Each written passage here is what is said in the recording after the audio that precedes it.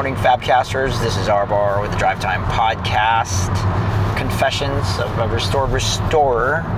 And it's wedding season. And I've been to a handful of weddings this year. And I was at one wedding in particular. My wife was sitting at this table, and it was open bar. Is that what it's called when the alcohol is free? Anyways, these guys at the table next to us were getting just a little tipsy. And during one of the toasts, this young kid, I mean, he was a millennial, young millennial, so probably born like late 90s, early 2000s. Anyways, he toasts and he goes, "Yeah, Jesus made beer," and he dropped a few expletives, and he goes, "Jesus made beer so we can get blank drunk," and I'm thinking like, oh. Now, a lot of people would have heard that, especially Christians would have heard that and said, "I'm offended. How dare you talk about Jesus? How dare you?" And it reminds me of the Khabib and Conor McGregor fight. Like that UFC fighter Khabib's like, "How you cannot talk about my religion," and I get that, but seriously, if your God is big, like omniscient, omnipotent, omnipresent, omni everything, like, then it doesn't matter what people are saying about him. He can handle himself.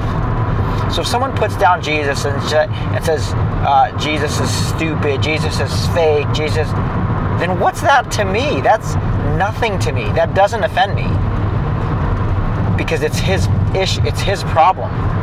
Like, and he's got it. So what's left for me is just my heart to break for that young man.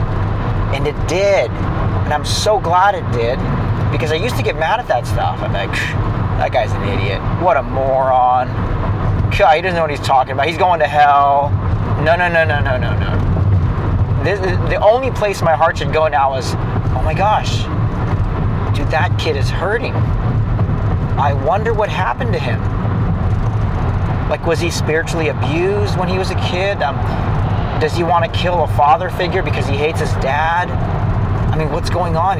He's loud and obnoxious and drunk and putting down an all-loving God who died for him.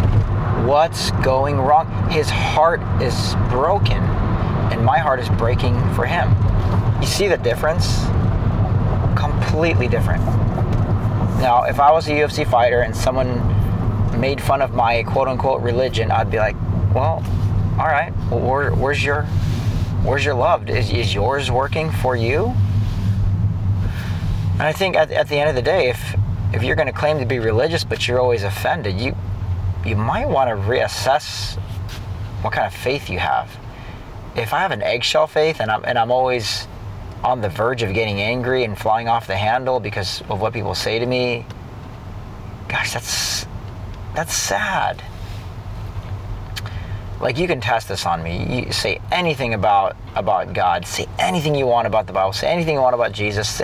Tell me he's not real. I'm just gonna love you.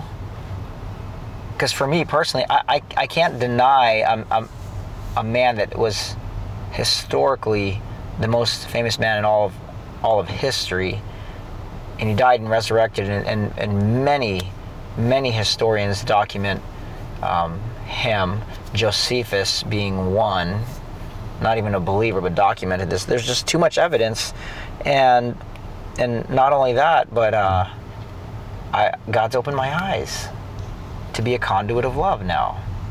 So I'm never offended. And if tomorrow I do get offended, it's just because I've lost my perspective, and I've believed some sort of lie, and maybe I've made the world about me again. So, thank you, young man, for getting drunk and saying obscenities at a wedding. Totally inappropriate. But I love you, dude. If I could take you out to coffee, I don't even know who you are. But if I see you again, I'm just going to put my arm around you and love on you. Alrighty. Go do the same, Fabcasters. Okay. Peace out.